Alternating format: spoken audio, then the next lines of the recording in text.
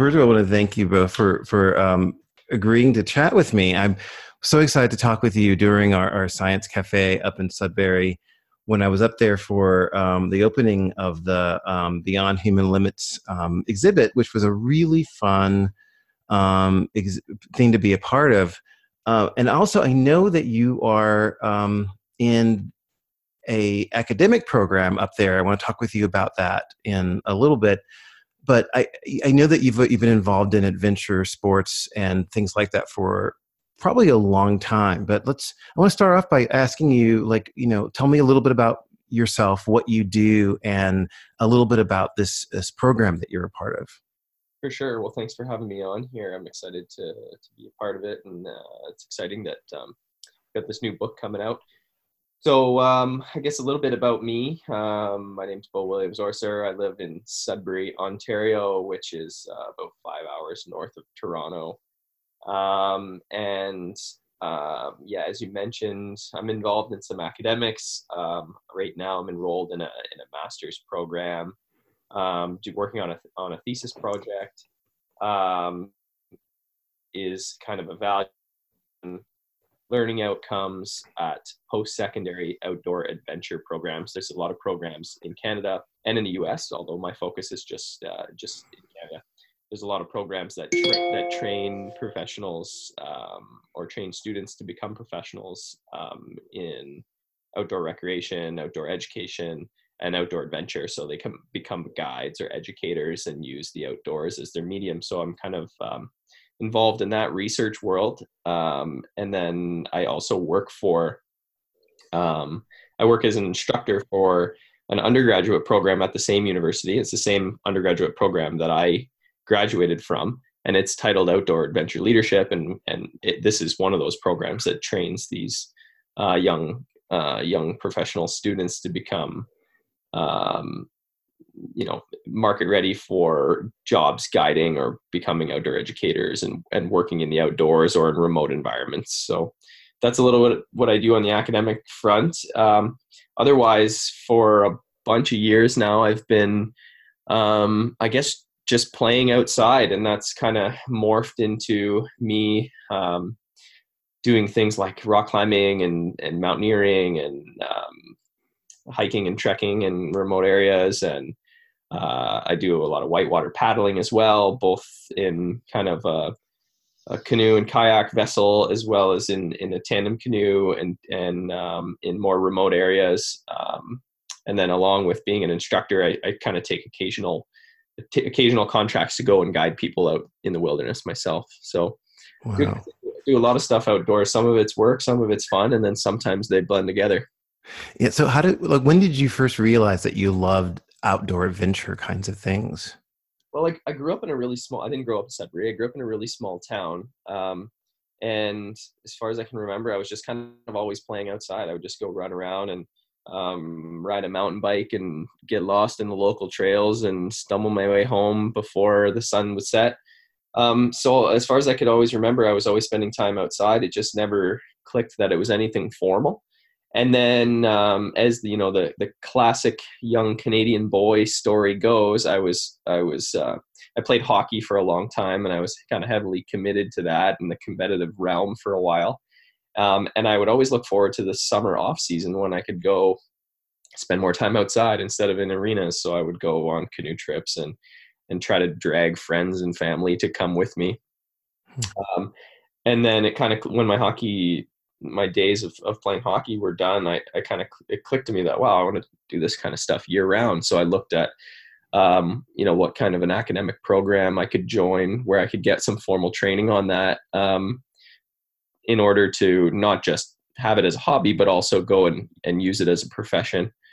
So I guess that's kind of when it became more formal for me. And how did you feel when you discovered that all of these outdoor adventure things that you were doing, that was sort of part of who you are as a person, was something that you could do for a career? I mean, it was pretty exciting. I don't think I realized that all overnight. I wasn't sure how it could fit in as work, and I didn't grow up a number of my peers, now that I'm in this work world and academic world, I've come to realize they grew up doing it with their parents, or they would go to Canada, in particular, the province of Ontario has a really rich culture of having young kids go to summer camp, and these summer camp take the kids on extended remote wilderness trips. So a lot of my peers have a background where they grew up doing this stuff as a kid in a formal setting. So I couldn't really relate to it. I just showed up, and I was a bit of a cowboy, just trying to get myself lost and get away with it, and go do adventurous things on my own time. So it was kind of new to me that any of this stuff could turn into work. So it was pretty exciting when I got the first few little gigs here and there, and got to take people outside and I guess wear the hat of a guide. It was kind of fun. And now it's interesting because I do a fair amount of it, I guess, but I also balance it with studying it on the academic side, which puts me sitting at a desk a lot more often than I would like. So you know a lot about, the things I've been writing about in the book in terms of looking at sensation seeking and the different sort of components of it, the thrill and adventure seeking, experience seeking, disinhibition, boredom susceptibility, and how that kind of personality style is a little bit different than what people might expect in terms of how that personality of sensation seeking can help people in those adventure type of activities. And so you see those individuals that have that personality type come into these programs. How do you think that personality either helps or hinders the kinds of things that people want to do in those programs? Yeah, that's interesting. I see a number of students come in the door every year to the program, or I meet people when I'm out adventuring and stuff, and I wonder what draws them into it, and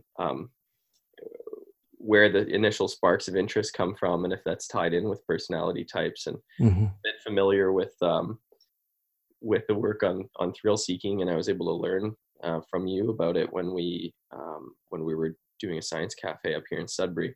But I think there must be some sort of inherent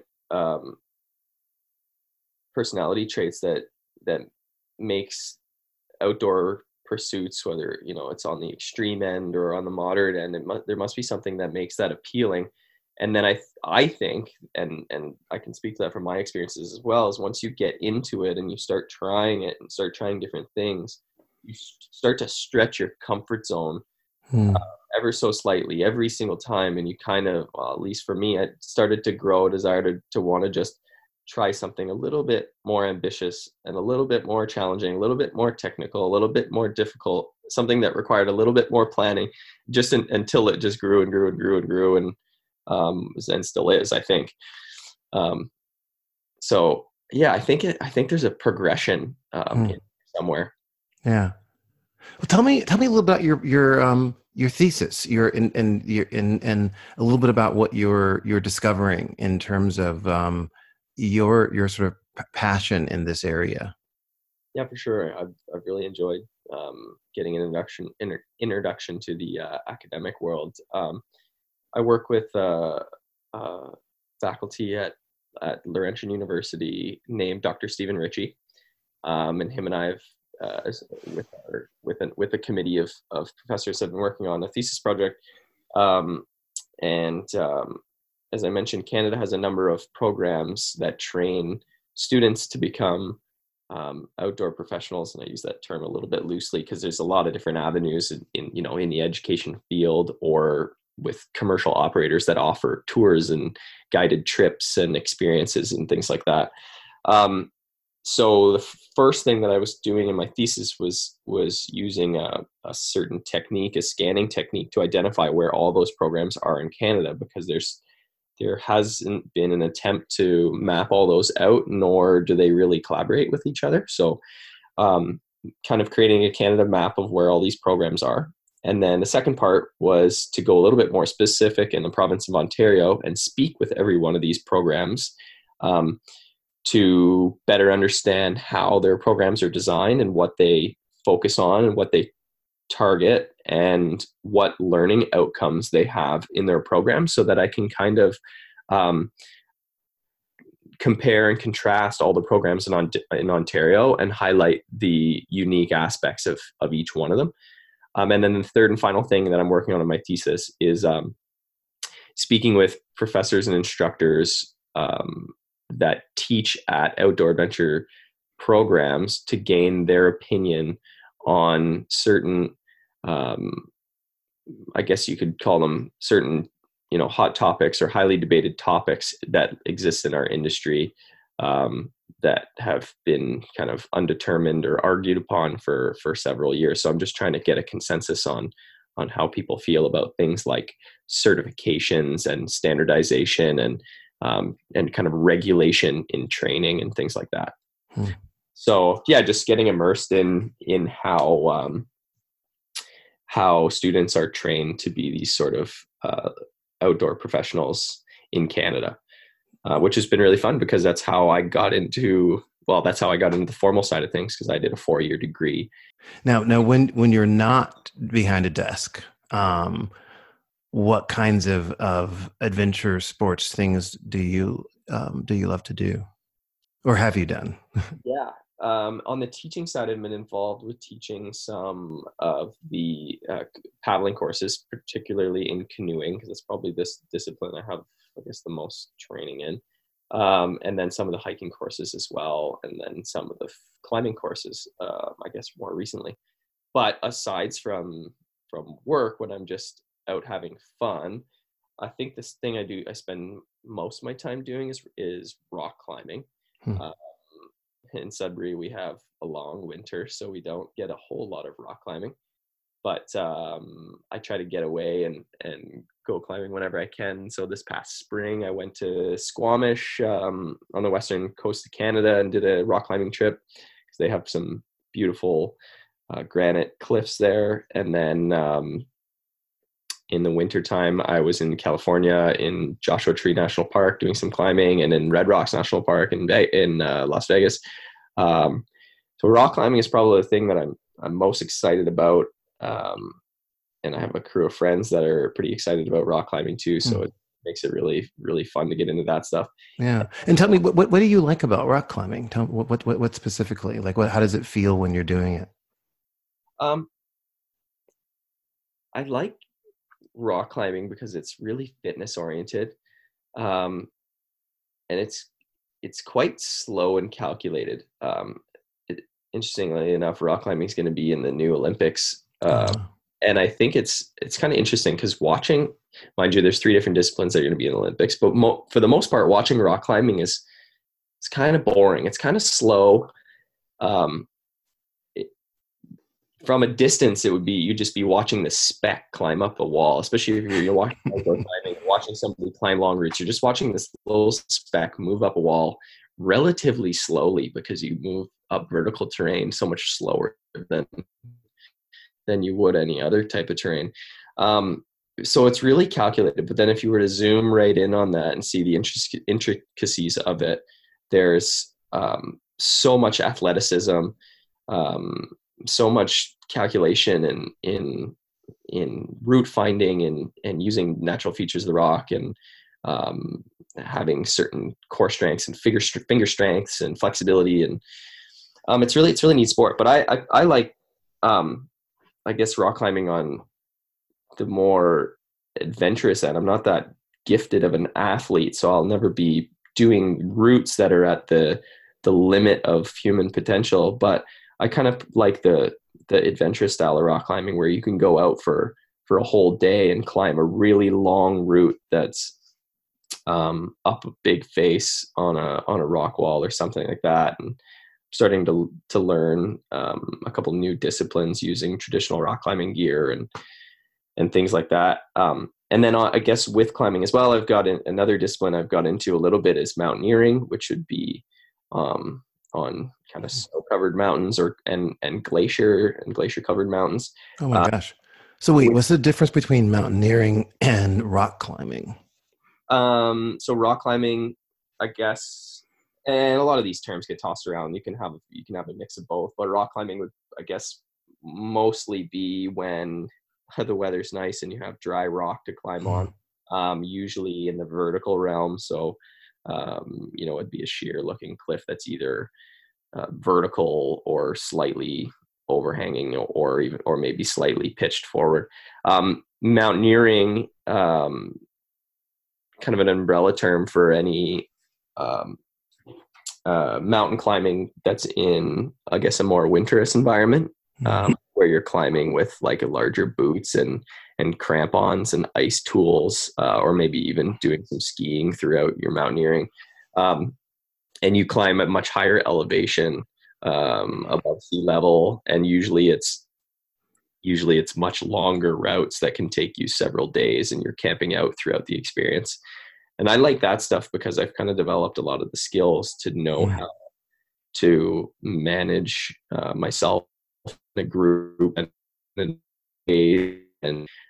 manage ourselves with limited resources, limited equipment, limited supplies, and I guess limited access to help or to emergency services. So it's kind of fun to go into remote and go into the big mountains.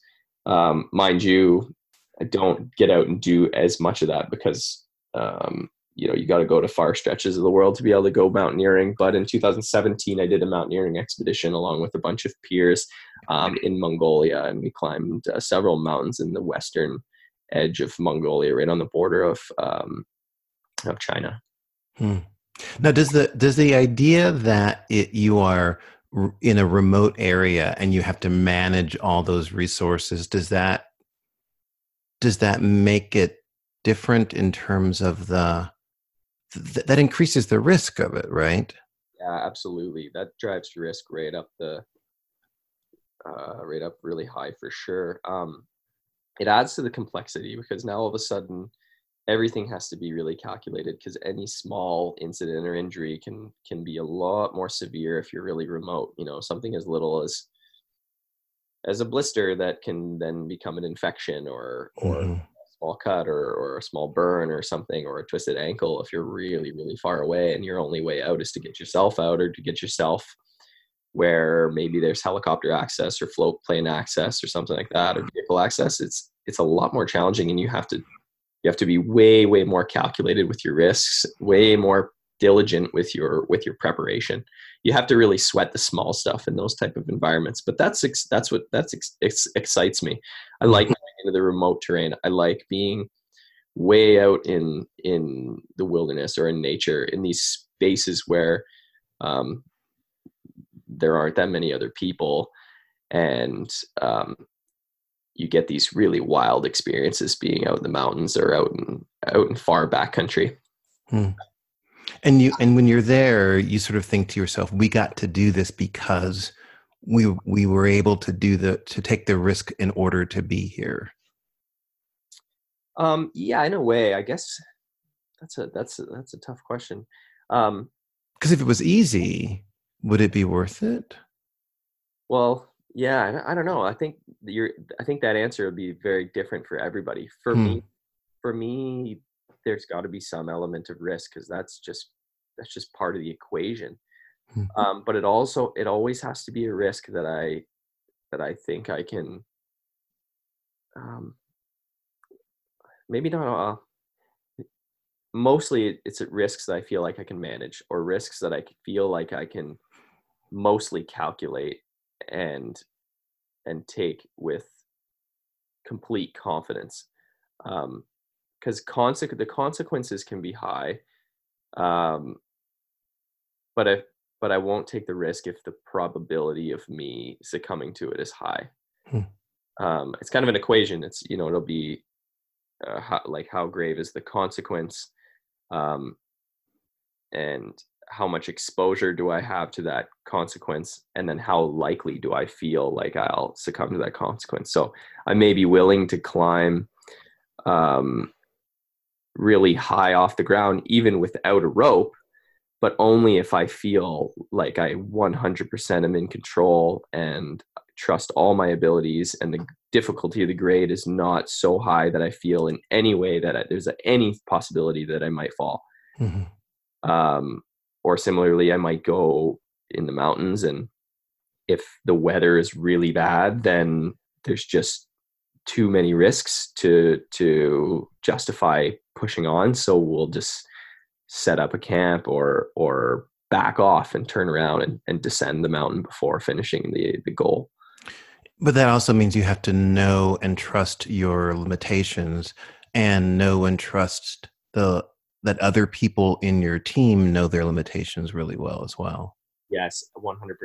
And that brings up a good point, because I mean, the people you go and do these adventures with it's really integral who that you know them really well and that you're comfortable with them, particularly when you're out in far remote places or doing technical activities.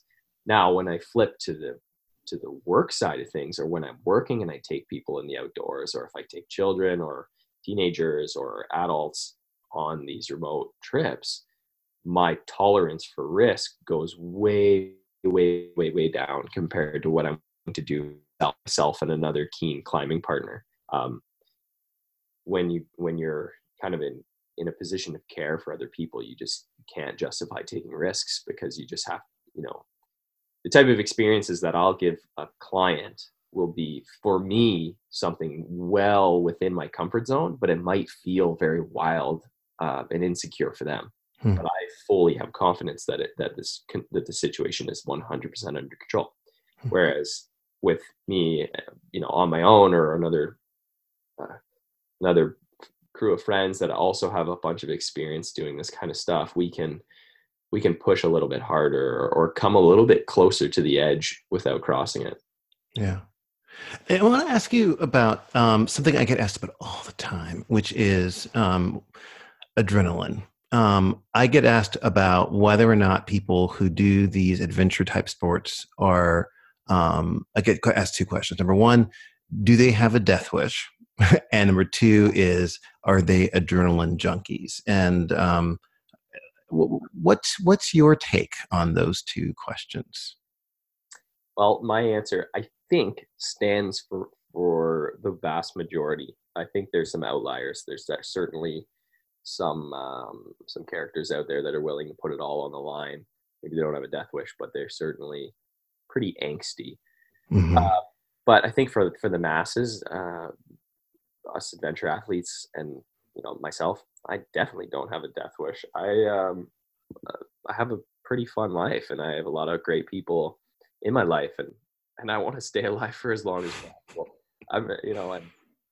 I don't want to take any sort of risks that are going to be putting me in a compromising position. Now, somebody else might look at what I'm doing and go, whoa, that's so far out there. If I was in that position, I would be horrified. That would be just so grim, and I would perish, certainly. But for me, it's been such a progression. You may only see me halfway up some rock cliff, but what you don't see is that I've done so many other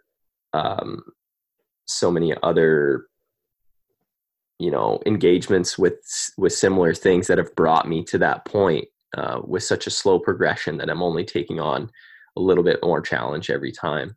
And then with adrenaline, and I think it stands for the masses, mind you. There may be some outliers, and you probably have a better sense of that than me. But for me, I don't really like adrenaline. When I feel it, I feel like something's gone wrong. And yeah, especially, in a climbing or paddling context, like if I get all jacked up with adrenaline, then it's probably because I'm too far outside of my comfort zone. And it's kind of an indicator for me that I need to back off or reel it in a little bit.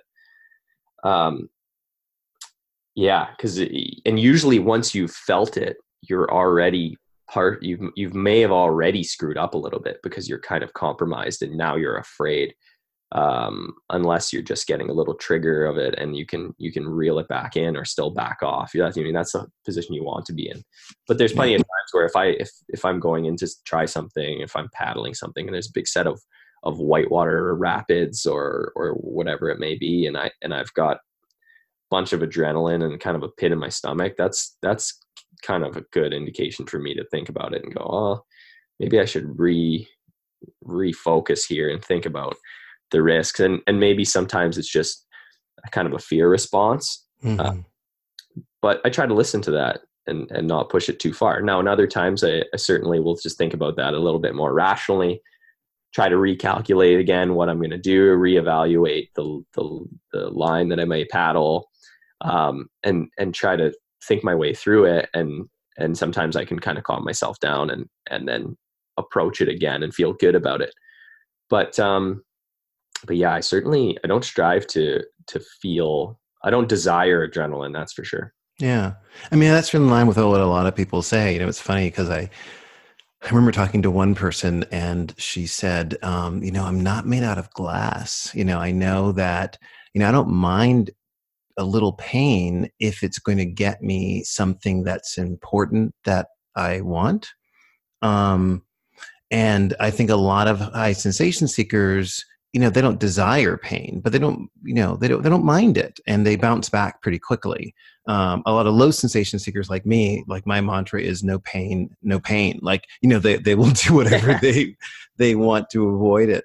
But you know, I think a lot of people, it's not that they desire it, but if there's something that they can get on the other side of it, they're willing to tolerate it. So I think, you know, you're sort of right in line with a lot of people say. And the other part about adrenaline, it's again in line where a lot of people will say it's a terrible drug, you know, because it gets in the way of the things they need to do, which is to focus.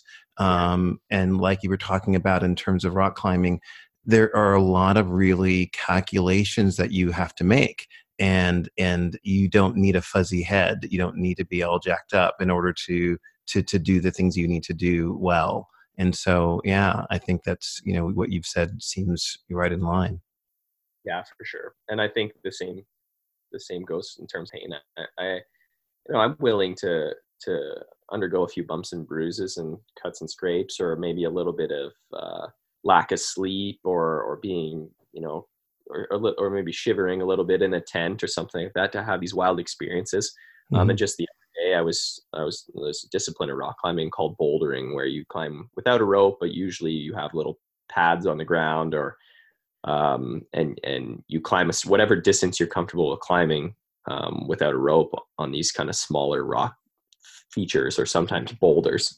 And I was doing some bouldering, and I didn't have any pads, and I fell off a boulder that was like pretty high, but I knew that, you know, the worst thing that would happen would have been maybe like breaking an ankle or fracturing an ankle or foot or something. And I was kind of like, oh, you know what, this is an experience I want to have. I'm gonna go for it. I'm gonna try it. Fortunately, I just bruised my heel a little bit, and it wasn't so bad. But yeah, I mean, sometimes I'm willing to have an experience where I know it might not all go as planned, or I might, sometimes I'll choose an objective where I think, oh, I'm going to try to go do this, and I might get stuck out while it's still dark out, and I'll have to find my way back in the dark, or Right. I might come back pretty hungry, or pretty thirsty, or maybe I'll, you know, try to only carry a certain amount of stuff, so I'm stuck out with a little bit of limited resources. I'm into that stuff to have a wild experience, but I'm never willing to wager any sort of fatal risk. Right. And then, yeah, I mean, I could, you know, like when you're talking about it, like, you know, I don't think I've ever chosen something where I could break a limb, right? And so, you know, and I think that's sort of, I think that that's maybe where some of the average and low sensation seekers might round it up and say, what, you know, that feels so unusual to them that they don't understand it at all. And so I'm hoping that this book and these podcasts will help people understand that, you know, it's not that you're all in for all sorts of kinds of discomfort and pain, that you're making some choices about, you know, some things, and that a bump or a bruise or missing a meal, or, you know, maybe even a broken limb, but people heal from those kinds of things. But that doesn't mean that you're willing to go all in and you know, for all kinds of experiences. Yeah, for sure. Similarly, other things I can think about of having to tolerate is like going out in wild, I've mentioned like being, maybe shivering or whatever, but sometimes I'm willing to tolerate going out and just horrible bugs to come back, bug bitten and really uncomfortable. And that can be like some of the worst stuff, sometimes that can deter me more than bumps and bruises or scrapes or whatever. But especially in Sudbury. Yeah. Yeah, in Sudbury it gets pretty grim. But one other thing I wanted to mention, or just as I jump in here, is I'm kind of specific about times where I take those types of risks. I want to add that because I figured you might find it a little bit interesting. Yeah. I'm kind of, and I'm a very calculated person with everything I do. I have spreadsheets for everything, and sometimes it's a little bit overboard, and I just absolutely sweat over all kinds of little details. But the same thing goes for my calendar and kind of when I do these things. If I have something really important in my calendar, or a really big work commitment, or an awesome rock climbing trip, and I have some flights booked or something in advance of my schedule, I'll dial down my threshold or my tolerance for risk. And back when you were playing hockey, was that the same thing? Yeah, well, when I was playing hockey, I kind of would only do these things at the beginning of the off season, because I didn't want to have anything that would be like, I didn't want to have any injury that was going to compromise my hockey season.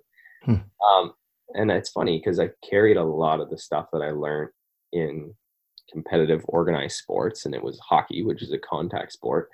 I've carried a lot of this stuff with me forward into now doing these adventure sports, because I got injured so much more playing hockey than I ever had rock climbing or canoeing or whitewater paddling or hiking or doing anything in remote territory. Like, I've had way, way, way, way less injuries. Meanwhile, I think anyone in the general public would see a photo of me rock climbing or doing something adventurous and think that it's a completely wild and compromising position.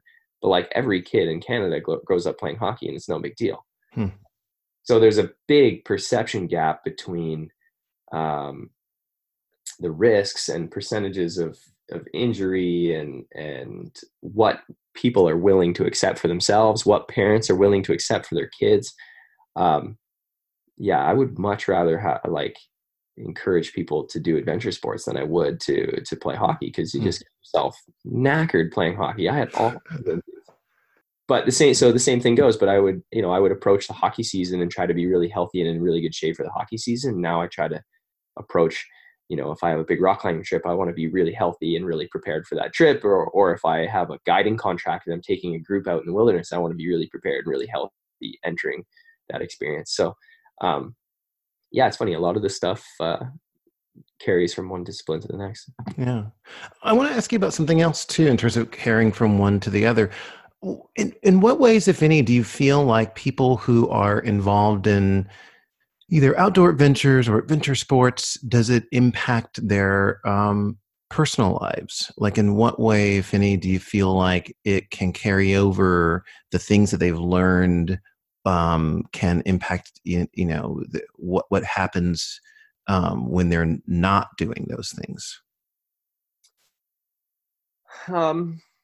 I may be biased, but I think it has a terrific impact on the rest of your personal life, because for one, there's just so many amazing health benefits to amazing health benefits to spending time in nature, in the outdoors, and exercising in the outdoors.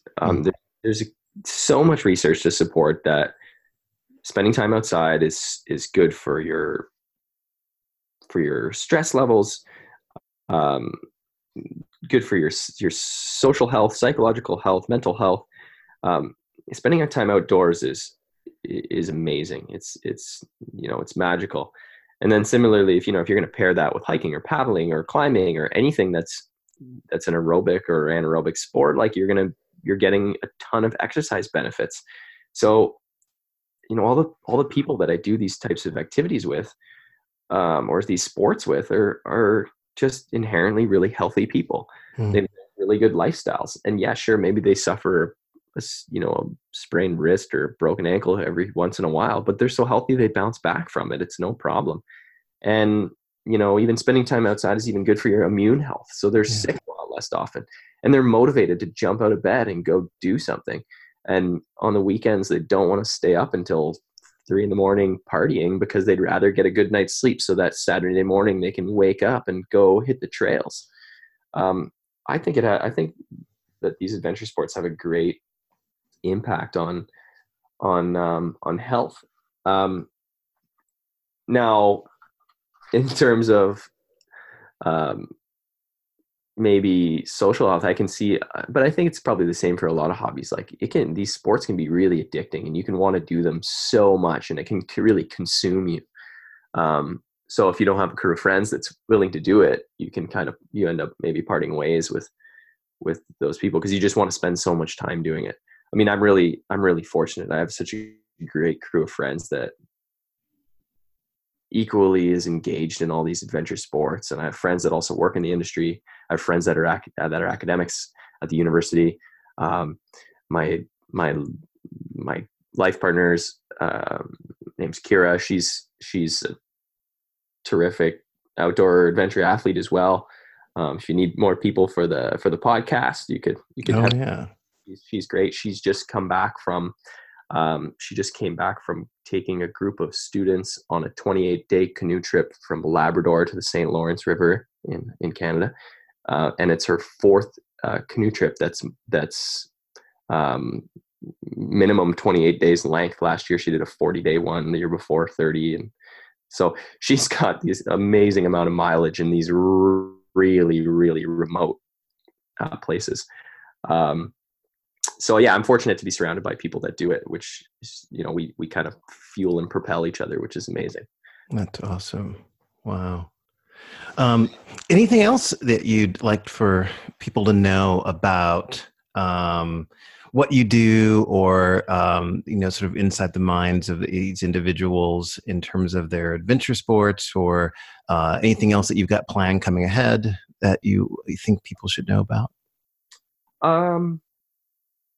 I've got, fortunately my calendar right now is a little bit full with office time. I'm kind of trying to really crunch down on getting my thesis work done. Oh, wow. I'm hoping to go on a rock climbing trip in the Southwest US in the winter time. That would be an amazing break from what I've got going on here. So because of those things, I'm just kind of spending a lot of time training. Maybe that's something I can add, is that, oftentimes you see these athletes that are doing these extreme things. I think I alluded to it earlier. You scroll through Instagram and you see just this photo of this crazy compromising position with this rock climber way off on the middle of this sea of granite rock, and it looks so exposed and so scary. But what you don't see is just hours and hours of preparation and training. I spend 4 or 5 nights a week at the rock climbing gym, just hanging from my fingertips on little plastic holds so I can try to strengthen my fingers so that I feel better when I go on these trips. So maybe I can, just add about, there's really a big background on training and preparation. People only see the moment, and they think that you just sort of run out and do it without all the background and training that goes into it. Sometimes they don't realize what it takes to be able to do that. Yeah, I think that's it. I think the message is that it's well, and I can only speak to my own experience, but I think for the majority, it's very calculated. And then I guess the last thing, and it's a little bit less about me, but whenever I talk about this kind of stuff, the message that I always want to convey is, to any average person that may tune into this podcast, or hopefully picks up a copy of your book, they're going to read this, and they're going to hear my voice, or your writing, or the people you've interviewed talking about these extreme sports, rock climbing and vertical terrain and paddling on a 28-day canoe trip, or base jumping, or these really extreme things. But the message I like to leave people with is that that's the comfort zone that I have or somebody else has. But these health benefits and these opportunities exist for a lot of people. And it can be as simple as just going, after work, grabbing your running shoes and going and hiking a local trail. So do something new for you. Do something that's outside of your comfort zone. It doesn't have to be as wild as what my comfort zone is, but just try something new. Hike a local trail. Ask a friend to go with you. Maybe sleep in a tent for the first time, or maybe try paddling on a lake or a river, or start a garden to spend more time in nature. Like, go and tend your garden a few times a week and water the plants and go out in nature and reap the benefits, because it's so good for you. It's good for so many facets of your life. So I just really want to encourage everybody to go outside and everybody to live a healthy, active lifestyle. And that doesn't have to be base jumping or rock climbing. It can be a lot more mellow stuff.